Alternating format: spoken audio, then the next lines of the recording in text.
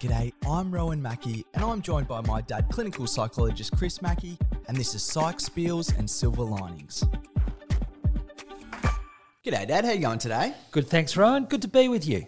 Good to be with you as always, and great to be with you for today's topic, which is a little bit more of a practical topic. I'm looking forward to having a bit more of a practical topic after the last couple of weeks, Dad, where we've done a bit of a deep dive into philosophy and some real deep themes, but we've got a good one today. And we've called today's episode, Is It Time to Cut Out Complaining? So, Dad, do you want to just give us a bit of a brief overview at first? What are we going to be talking about today? Okay, well, the notion of complaining, how we're looking at it today is if people express a grievance in some way. They might feel frustrated or agitated about something, bothered, concerned, and then whether people bring that up with a friend, whether they express a grievance, not to the friend about something like a conflict with them, but express some kind of grievance or concern or complaint about the state of the world or something that's happened or something that's bothered them, a bit of a gripe. And I think the relevance of this is sometimes people think that anything that has like a negative emotion to it or whatever is something to be avoided. But actually, with health and well-being, it can be good to sometimes acknowledge painful feelings or uncomfortable feelings, and sometimes being able to express a bit of a grievance or a complaint or let off a bit of steam when talking to a friend, for example, that can actually be a helpful thing to do depending on how we go about it. And it's the sort of thing as well, I imagine, that there's potentially a bit of a balance to be had with this sort of thing. Like, I was having a bit of a think before today, Dad, and you know, the most common word that we see paired with complaining is, for example, the word incessant, which means, you know, sort of continuous and annoying. Like, it has this negative connotation to do with the word complaining. And also, it was interesting, I know the idea from this episode came up after you were interviewed for an article in the Sydney Morning Herald by Nicola Heath. And she was making what I think is a very good point, that there's so much going on around the world at the moment and over the last couple of years that there can be a little bit of a sense of, you know, every day today, you know, almost kind of trivial things that we would, for example, have complained 5 years ago about. Well, now in comparison to, for example, you know, the war in Ukraine, and, you know, we record this on a Wednesday, Dad, and there was some horrible news today out of America with another school shooting there. So compared to these, you know, grand issues and huge things that people are dealing with, well, some of our problems, which, you know, they might be legitimate problems in some ways, but compared to that, like, that can seem so trivial, and there can be a real guilt associated with complaining about things in the context of those bigger issues. So it'd be really good to find I think, the balance between that today, Dad, because it seems to me that there is a bit of a balance to be found. Yes, like, is there room to have a bit of a whinge or a bit of a gripe or let off a bit of steam that way when, as you say, there's such stark, challenging situations elsewhere? And one of the things that we're going to talk about today is, well, yes, there still is. We can still have our reactions and our feelings to things. We don't have to be up about everything all the time. Part of the balance of life is accepting some of the darker, some of even the shadow side of life, or the more challenging experiences that we might face. And sometimes to be able to talk with a friend or confide in someone or just let someone know how we feel about that, sometimes it can leave us feeling better and actually fine for the other person as well. It can be part of supportive relationships. And it seems to me that there's a real way to go about that, if that makes sense, in terms of, you know, if we're just simply complaining for the sake of complaining and, you know, maybe it's easier to just complain all the time about something that's annoying us, well, maybe that's not necessarily going to be the best thing for us overall. What I wonder then about that, Dad, is, like, if we unpack a little bit as to why that might be now. Like, for example, I wonder what happens in the brain when we're complaining. Well, like you were suggesting earlier, I think it's going to depend partly on how we go about it. Because if we complain in a certain kind of way, very anxious, frustrated, angry, a bit stuck, if we're going over something again and again and again, dare I say, in more of a mechanical way, then probably we're in fight or flight mode. So again, we'll be releasing cortisol, the stress hormone. We might be also tight in our body, representing that fight or flight kind of activity, the limbic system in the brain. But if we go about it a certain kind of way where it's a kind of conversation, where we're connecting with the other person, I imagine sometimes that can leave us feeling a little bit soothed afterwards when, in fact, we might experience, especially if we can add a bit of a laugh at the end of it or whatever, we might even experience a degree of serotonin. And maybe the connection that we feel with the other person, if we feel held or supported or cared for in expressing a complaint or a concern or a grievance or a difficulty, if we feel that someone's responded to us with compassion, then maybe we experience a degree of oxytocin, a neurotransmitter to do with feeling connected with other people in a certain kind of way.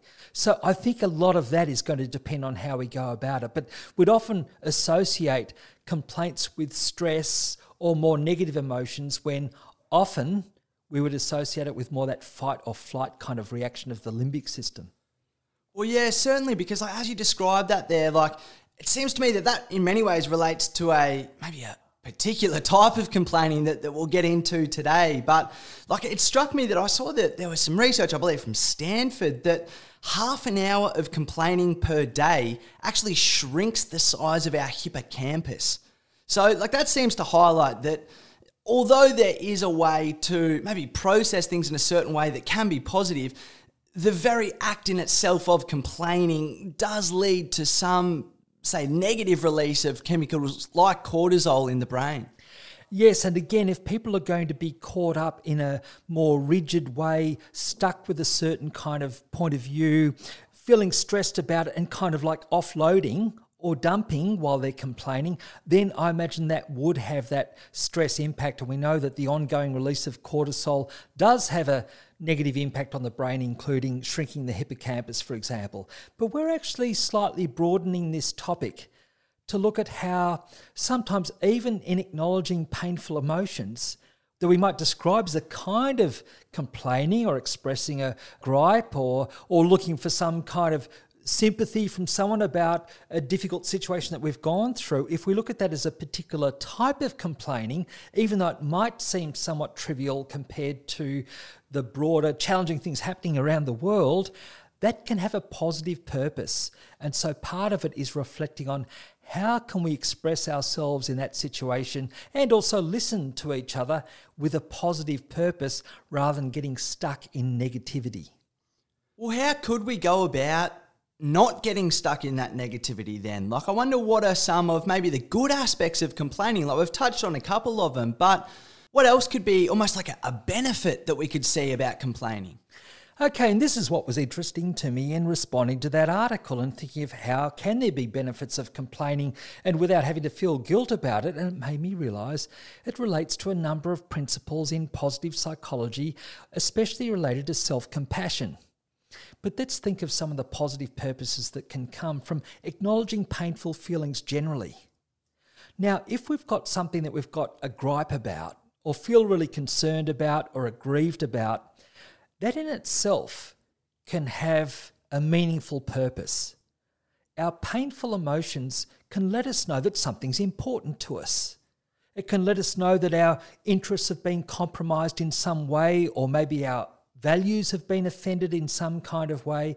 So painful feelings, just like positive feelings, can have a meaningful purpose behind them. And often in psychology, including in positive psychology, we highlight ways of experiencing joy and hope and gratitude, but also we look at forgiveness and compassion as being positive kind of emotions.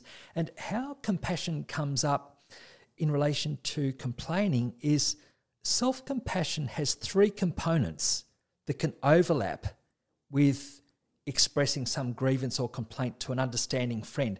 The first thing is acknowledging that I have some kind of painful feelings or I'm finding something difficult in some way. Well, if we describe something that we're bothered about or struggling with to a friend, then we're acknowledging some kind of difficulty or painful feeling that makes a difference to us.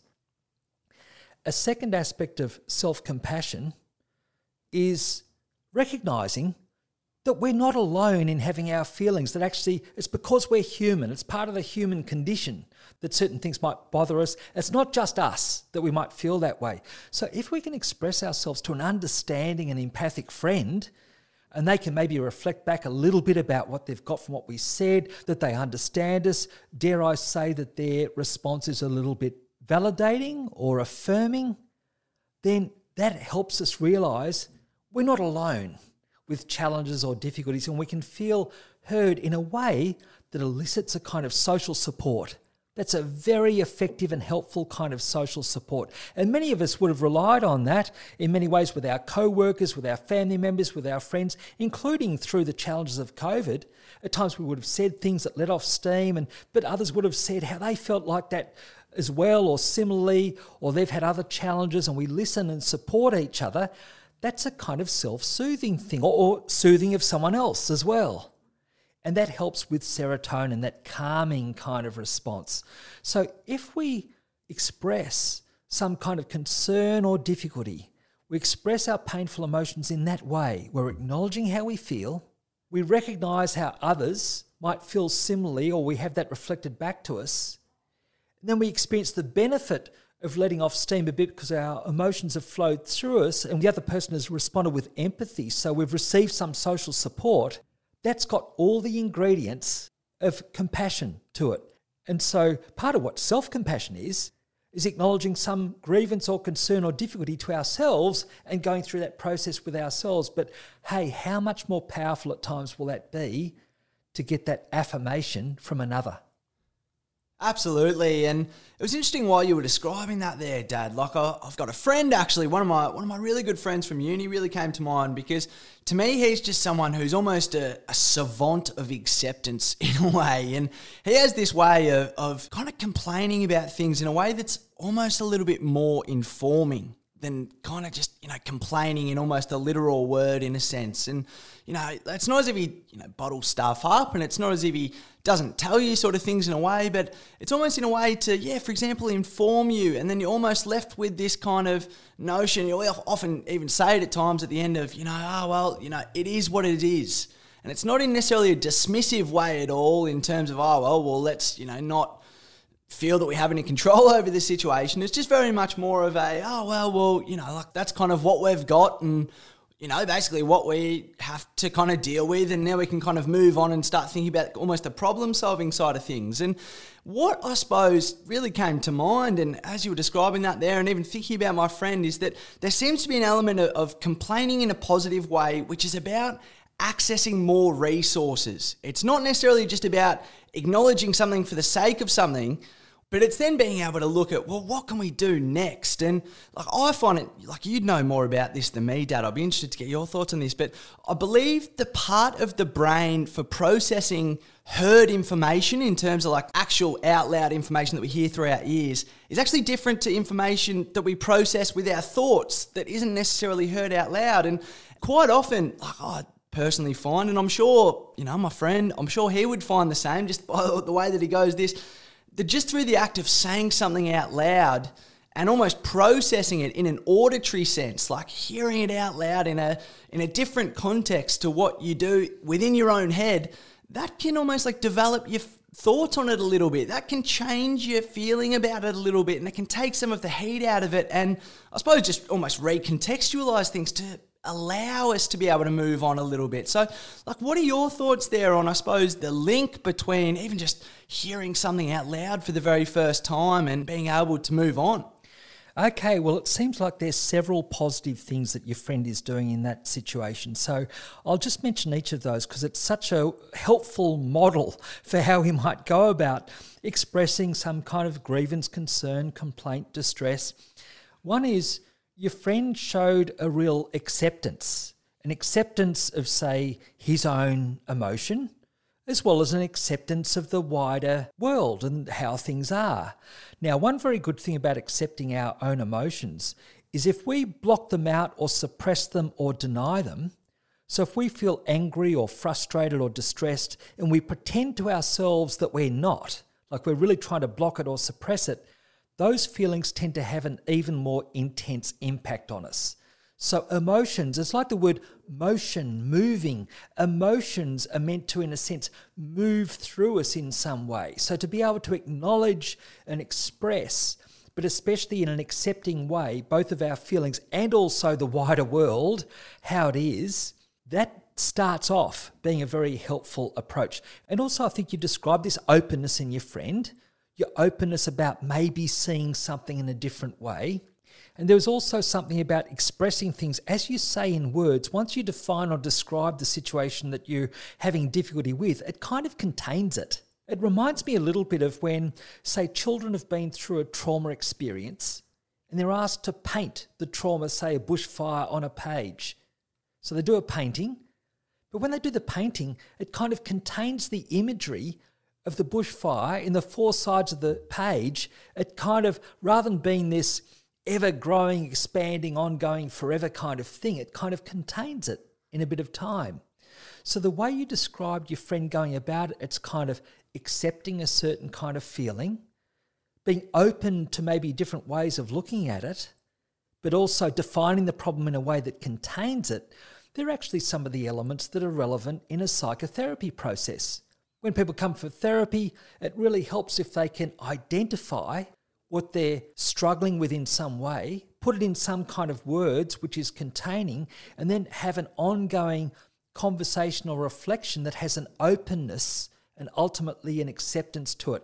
So that's very different from just going over and over again the same kind of words or thoughts like a rant. A rant's not going to help anyone, just keep you on ranting.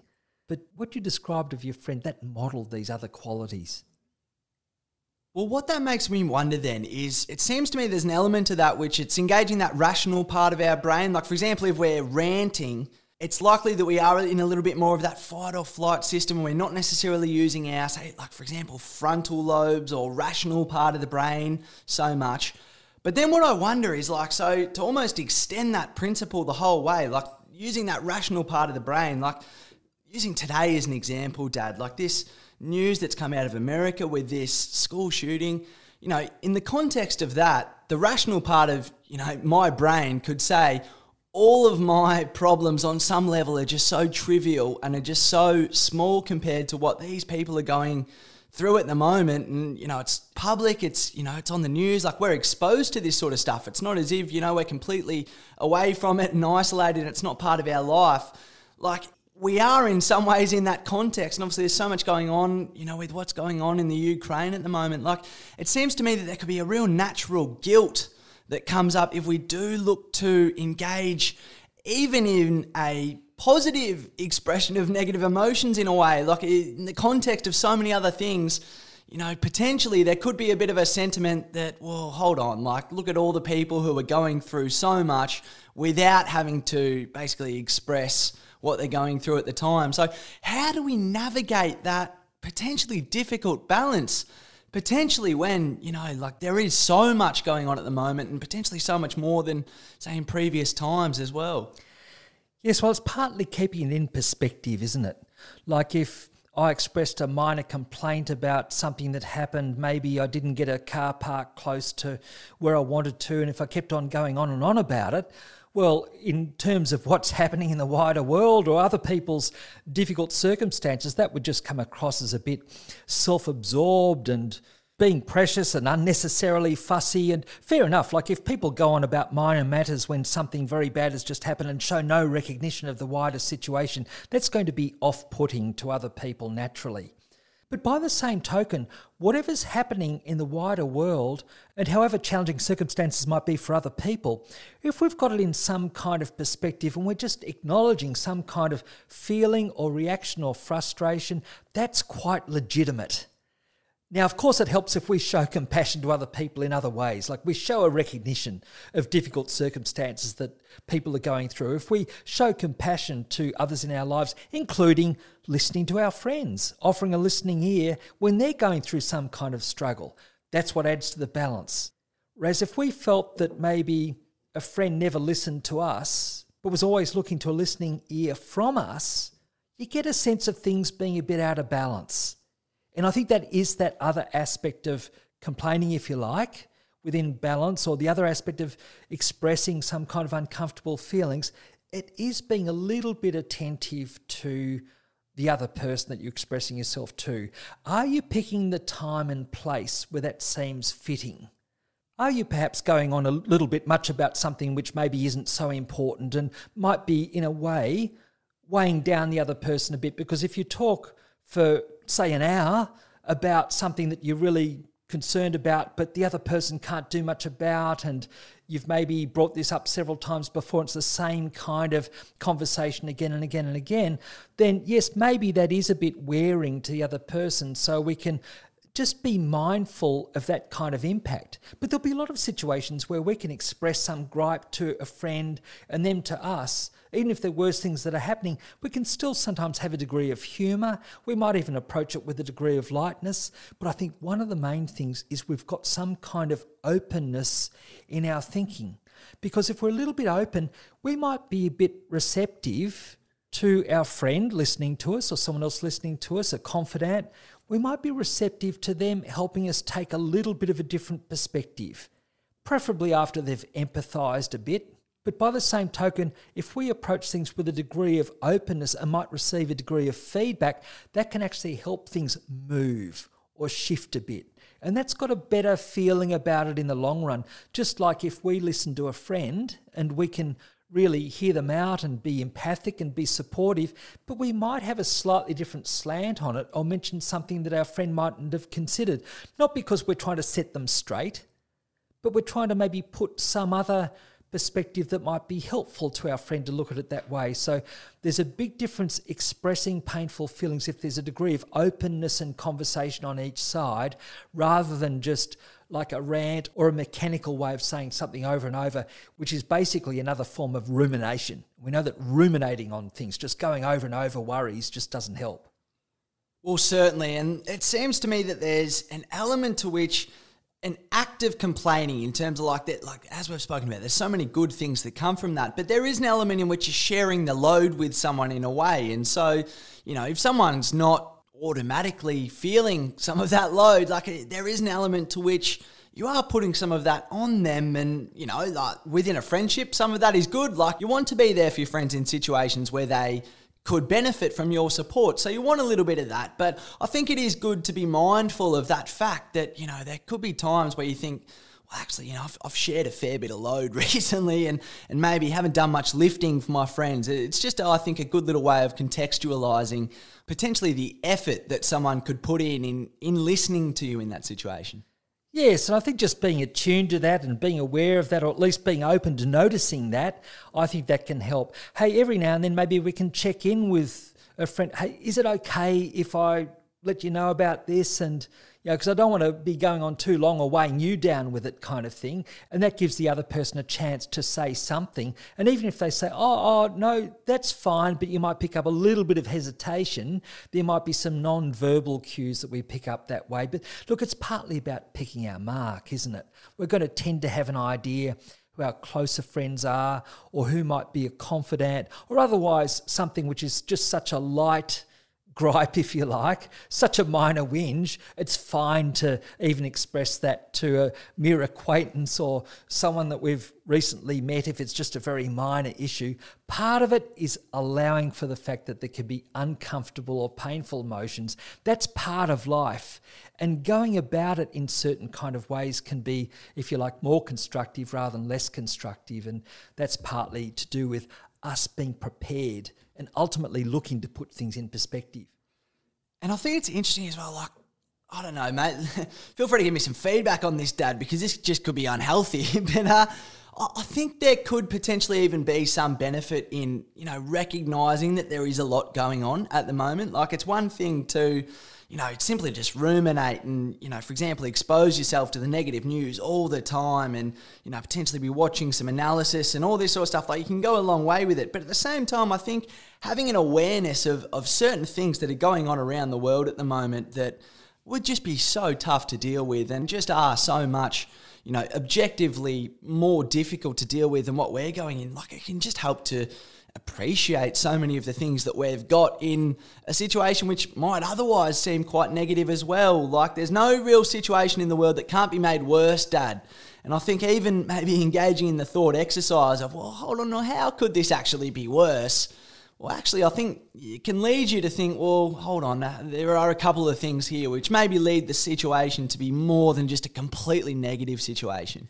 I think that's a really good point. Often people feel so much better if they can end up after acknowledging something that's been difficult is thinking how it can be so much worse, or how many other people are in a much worse situation. Yes, that's a great way of putting in perspective, as is having a laugh. I remember one of the early psychologists I worked with was a great support to me, and I think vice versa. We used to sometimes face some pretty challenging situations, and we'd drop into each other's room as a confidant and talk about these challenging situations we dealt with. And we'd be a real support to each other, and we'd be able to say fairly fully what we'd struggled with. And in the end, we always ended up with this expression, you've got to laugh, often if we had made something light of it. And it just was a way that we had of giving each other permission to bring up anything, but we also kept in mind we wanted to be within a certain kind of perspective. And I was just thinking another practical way of looking at that for perspective is there's a general principle in psychology that in terms of our well-being, we're going to tend to be more fully well if we have around about 3 positive thoughts or expressions to 1 negative thought. And actually, in a relationship, especially if we're making any comment relating to our partner, you look for 5 positives to 1 negative. Now that's a pretty full-on ratio, 5 to 1, that's a lot of positives. But by the same token, even then, it allows for some kind of negative, it allows for some kind of concern or even a bit of a gripe, or look, I noticed that you didn't do such and such that you said that you do, I'm just letting you know kind of thing. There are ways that we can acknowledge that, and that's fine, but let's put it in perspective. We do want the broader positives. So we can think about conversations that we have with friends that we also confide in. Do we tend to talk about the good things that are happening? Do we draw from them the good things that are happening in their life? Do we have a bit of a laugh? Do we talk about things where we're looking to take a hopeful approach to things? Because that will make a difference. Someone once tried to describe that in terms of almost like an absolute mathematical ratio, the 3 to 1, and that research doesn't quite stack up, but the principle's pretty good. As a loose guideline, looking to nudge ourselves more towards the positive thoughts and perspectives than the negative, around about that 3 to 1 mark, that's not a bad little guideline to have in the back of our mind. What I wonder about that then, Dad, is like, how do we find the balance then between, for example, complaining too much and bottling things up? Like 1 to 3, like, yeah, that's a pretty good guide. But it strikes me that, like, for example, you could get to, 3 o'clock in the afternoon, you think, oh, goodness, I reckon I've had 8 negative complaints today, and how many positive things I had. Is it enough at 3? It's not as if we'd be so calibrated into the, negativity of our tone that we'd have a real tangible kind of knowledge of exactly what that balance would be at all times. So, I wonder, how do we know when, we are complaining a little bit too much? Okay, and look, actually thinking about it, that's really about the 3 positive thoughts to 1 negative thought ratio, rather than saying 3 positive things to 1 negative. But there's a bit of overlap to keep that ratio in mind. It's about 3 to 1. It helps to be nudging towards the positive. But okay, how do we tell? I think if there's a stuckness, if we notice a stuckness in ourselves, so some thoughts are going over and over again, so it is like a cycle, or it is like ruminating in a certain way, which is the equivalent of worry. Then we could look at expressing a complaint or grievance or gripe, letting a friend know about something we're bothered about. Then that could be like a kind of worry if it's just going over and over again like a loop. So if we've heard ourselves saying the same kind of things again, or we recognise it's the same kind of conversation, watch out for the stuckness. Also, if we are a bit in that fight and flight mode, if we're tense, if the way we're expressing it shows a degree of urgency and concern, and that's not settling so much, even when we're talking to a friend, even when we're being listened to, then that might be a sign that we're getting a little bit stuck with it as well. So it's partly, the proof is in the pudding, so to speak. It's partly how we feel afterwards, and maybe even the interaction we both have, maybe how our friend might feel afterwards as well. Because if we listen to someone else and support them and it's constructive, we'll often feel okay after that as well, as our friend will. We'll both, in a way, feel better. There's that compassion and empathy that's been expressed, that support. We'll both feel okay. But if you end up both feeling weighed down or stuck with it, or just feeling more helpless, that's maybe a sign that it hasn't been so helpful. And then maybe it's worth doing something a bit different to break out of that cycle, if you like, rather than just sit with it and leave it with this uncomfortable, unresolved feeling, especially if that's happening again and again and again. Well, what can people do when they're stuck in a situation, Dad? Because it strikes me that that could be quite a common thing. Like, I'm sure it would have happened to my friends at times when I've had conversations with them, and I can think of maybe one or two times where you just feel that you're talking to someone and you feel that they are a little bit stuck. It's almost like, look, we're coming back to this situation. Like, what can we do about it now? Like, what can we do to, I suppose, get out of that situation where we are just ruminating and we are just stuck with something? Okay, the main thing is some kind of shift, isn't it? So if we're getting stuck with negativity or feeling a bit weighed down, some kind of shift. Now, if we pick up ourselves that maybe if we feel it's like bugging on for a while and maybe, I didn't realise how much time has passed, or I noticed that maybe my friend is looking to shift a bit in the seat and maybe looking to get away or something like that. If it dawns on us that maybe we're getting a bit stuck with it, good on you, that's awareness. Great, that really helps with awareness, but it helps for some kind of shift, which the simplest thing is a little bit of a shift in conversation to then move on to something else. Or it might be just a statement acknowledging, well, look, thanks heaps for being able to bring that up with you. Look, it's great to be able to let off a bit of steam about it kind of thing. So look, really appreciate that. But anyway, I won't bung on about it anymore. How's such and such going? Or something like that. Some kind of shift, maybe showing interest in the other person could help, and all the rest of it. But another thing is basically changing what we do. So if it's not in the conversation itself, it's letting the conversation wind up in some way. It really helps if we can wind up with a little bit of light humour or a different perspective on something.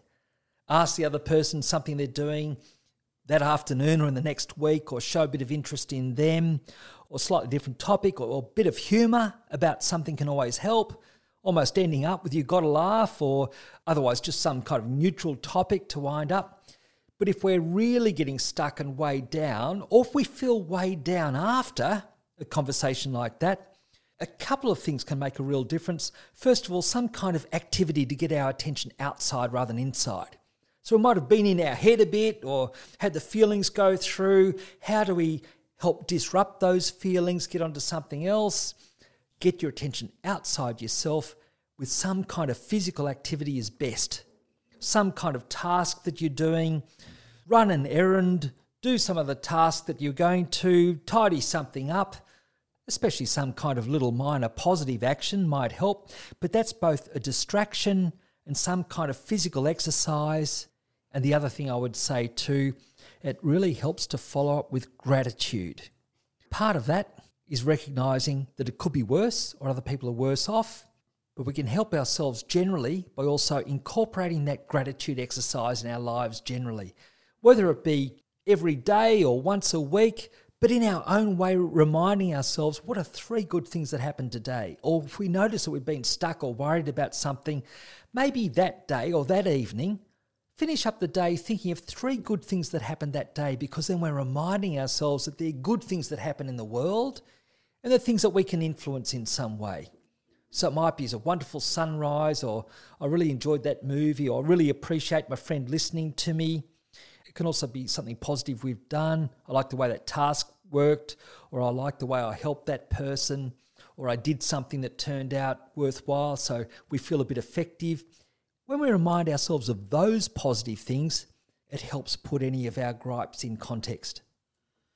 Well, there's a couple of things that come to mind about that, Dad. And, the first of all is, having that, I suppose, line in terms of all you can do is laugh, or, if my mate, it's, it is what it is. It seems to me that if you can have that little almost like device or tool that kind of signals a change of energy, then it's almost like that you can contain the conversation sort of within that. And it's like you can get to that point where it's almost like, I don't necessarily know if we can progress things further from here. Then if you say that, it almost puts a little nice, neat full stop on the end of the conversation. Like, all you can do is laugh. Well, it's like, well, actually, we've been having, a conversation about some quite serious things. I could think of plenty of things I could do at the moment. I could cry, all this sort of stuff. But it signals that it's like, well, actually, we're not going with that energy anymore. It's all you can do is laugh. All you can do is laugh. Let's sort of move on. What are you having for lunch? All this sort of stuff. But the other thing you mentioned that I really liked was that you spoke about, for example, doing something like doing physical exercise. And like it reminded me of a little exercise that I did actually. I remember one time when I was just feeling so depressed after, my best mate had passed away, and actually came home from university, Dad, and as you'd remember, we were talking about some things to do with behavioural activation sort of stuff. It was, just go outside. Like, your one task for today is to go for a walk by the river with the dog. I remember that was my task for the day, and I was out on this walk and I was listening to music, and I remember having this thought that, as I'm walking along here, I was just ruminating. I thought, I want to leave this negative thought on this side of the footpath here. And I'd keep walking, and I'll leave that thought on the side of the footpath here.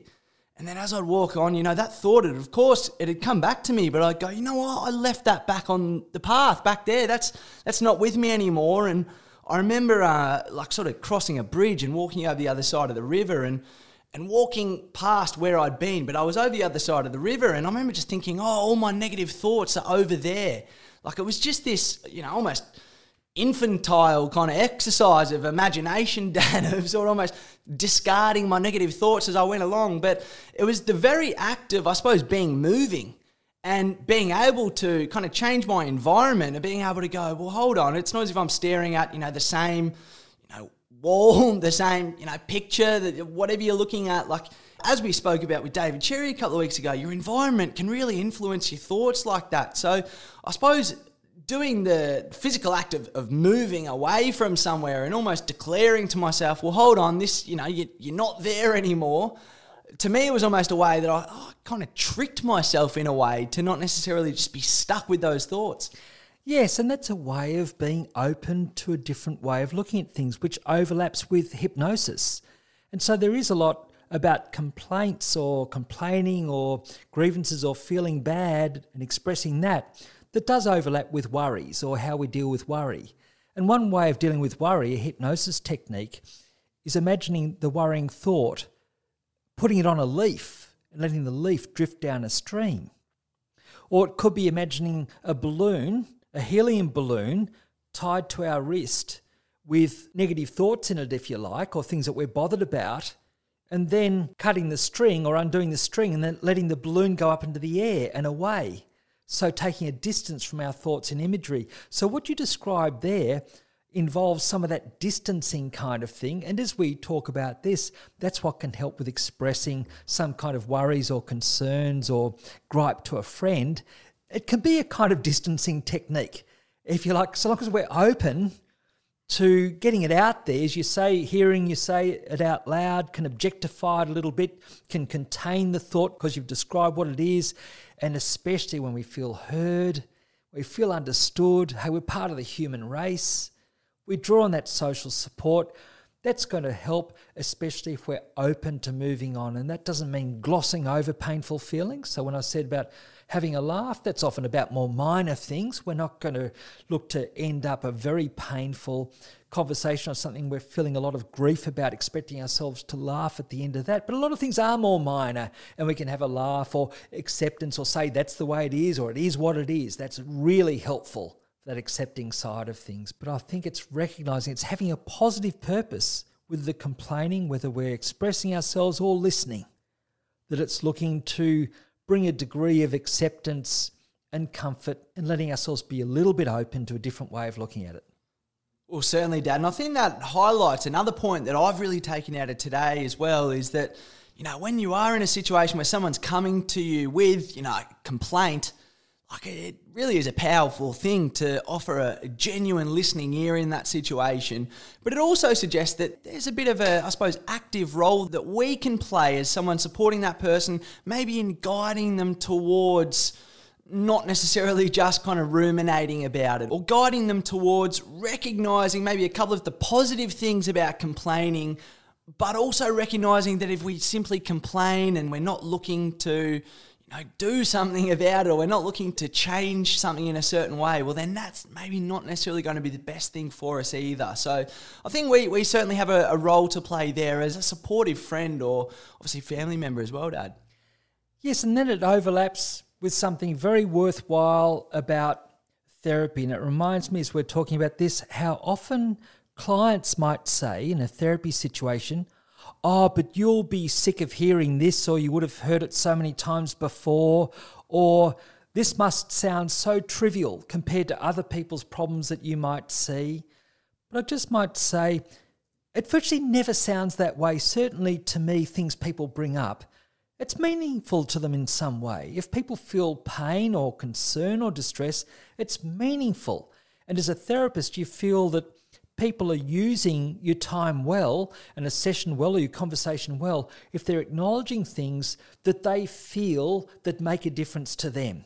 It doesn't sound trivial, but it's the process of acknowledging feelings, including painful feelings, and looking to process them.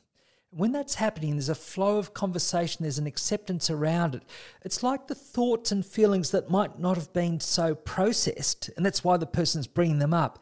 They end up a little bit more digested. It's almost like the experience of the feelings being more digested and the person feels a little bit more settled afterwards, even if nothing is fixed or changed. And that's one thing to acknowledge, that sometimes listening to someone who's expressing concerns or distress, sometimes it's just listening, not having to fix anything, and sometimes not able to fix anything, but even then we can be open to a slightly different way of looking at it, which might be an even more full acceptance sometimes. It is what it is. It might be difficult, but probably not completely terrible, could be worse, and hey, I can manage that. So this kind of conversation can help you feel, yeah, I can deal with that. Well, it really speaks to the notion, Dad, of that idea of, there's strength in vulnerability. And I suppose that process of seeing someone almost come to terms in many ways with exactly what their negative feelings are, that's in many ways them gaining strength through recognising their vulnerability and accepting that in a way. So it seems to me that overall, that would be in many ways an empowering process. Yes, and again, we get back to self-compassion then, don't we? Being open to how we're feeling, recognising it's part of the human condition, that feeling of vulnerability, and being able to acknowledge that and express that. And for someone to hear us out, often a good friend, a family member, a confidant, well, how valuable are those relationships for letting us be ourselves and sometimes having a struggle and be able to acknowledge it and feel accepted. That's a powerful thing. That's a powerful experience. Absolutely it is, Dad. And well, look, we're pretty much finished up here today, Dad, but I did want to tell you about one little thing that I found this week in regards to this topic, because I find it absolutely fascinating, and it's maybe dipping my toe into the philosophical pool yet again. I do enjoy doing that, Dad. I'm not surprised. You usually find things with a bit of a twist. I don't know where you come up with them from, but yeah, okay, I'm interested to hear. Oh, I've been down a bit of a rabbit hole this week, Dad, I'll tell you what. But anyway, I came across this concept from a Dutch rationalist thinker. His name was Baruch Spinoza. And so I believe he coined this term in 1674. So he was a proper Enlightenment thinker way back in the day. And he had this term, omnis determinatio est negatio. So I believe it means every determination gives rise to a contradiction. So it was a fascinating context that I first heard about this in, Dad. It was actually talking about the constitution of the Soviet Union, Dad. And so, little history lesson here. So apparently over the course of the Soviet Union, they had a couple of different constitutions. And obviously when the Soviet Union first came together after the Russian Revolution, the Communist Party had such a central role within, the Soviet Union, what was to come. And it had such power at that time that they didn't even think about putting it in the constitution. They didn't even mention the idea of the Communist Party. But basically over time, things like Lenin died, Stalin died, the power of the Communist Party diminished a little bit over time. And so in 1977, basically nearly over 60 years after the start of the Soviet Union, they changed their constitution and they felt that they had to include within that an article which spoke about the power of the Communist Party. It was almost like, that what had previously been unsaid, everyone recognised, everyone accepted, but over time, they went a little bit away from that to the point where they had to put it within their constitution in order for everyone to follow it in the same way.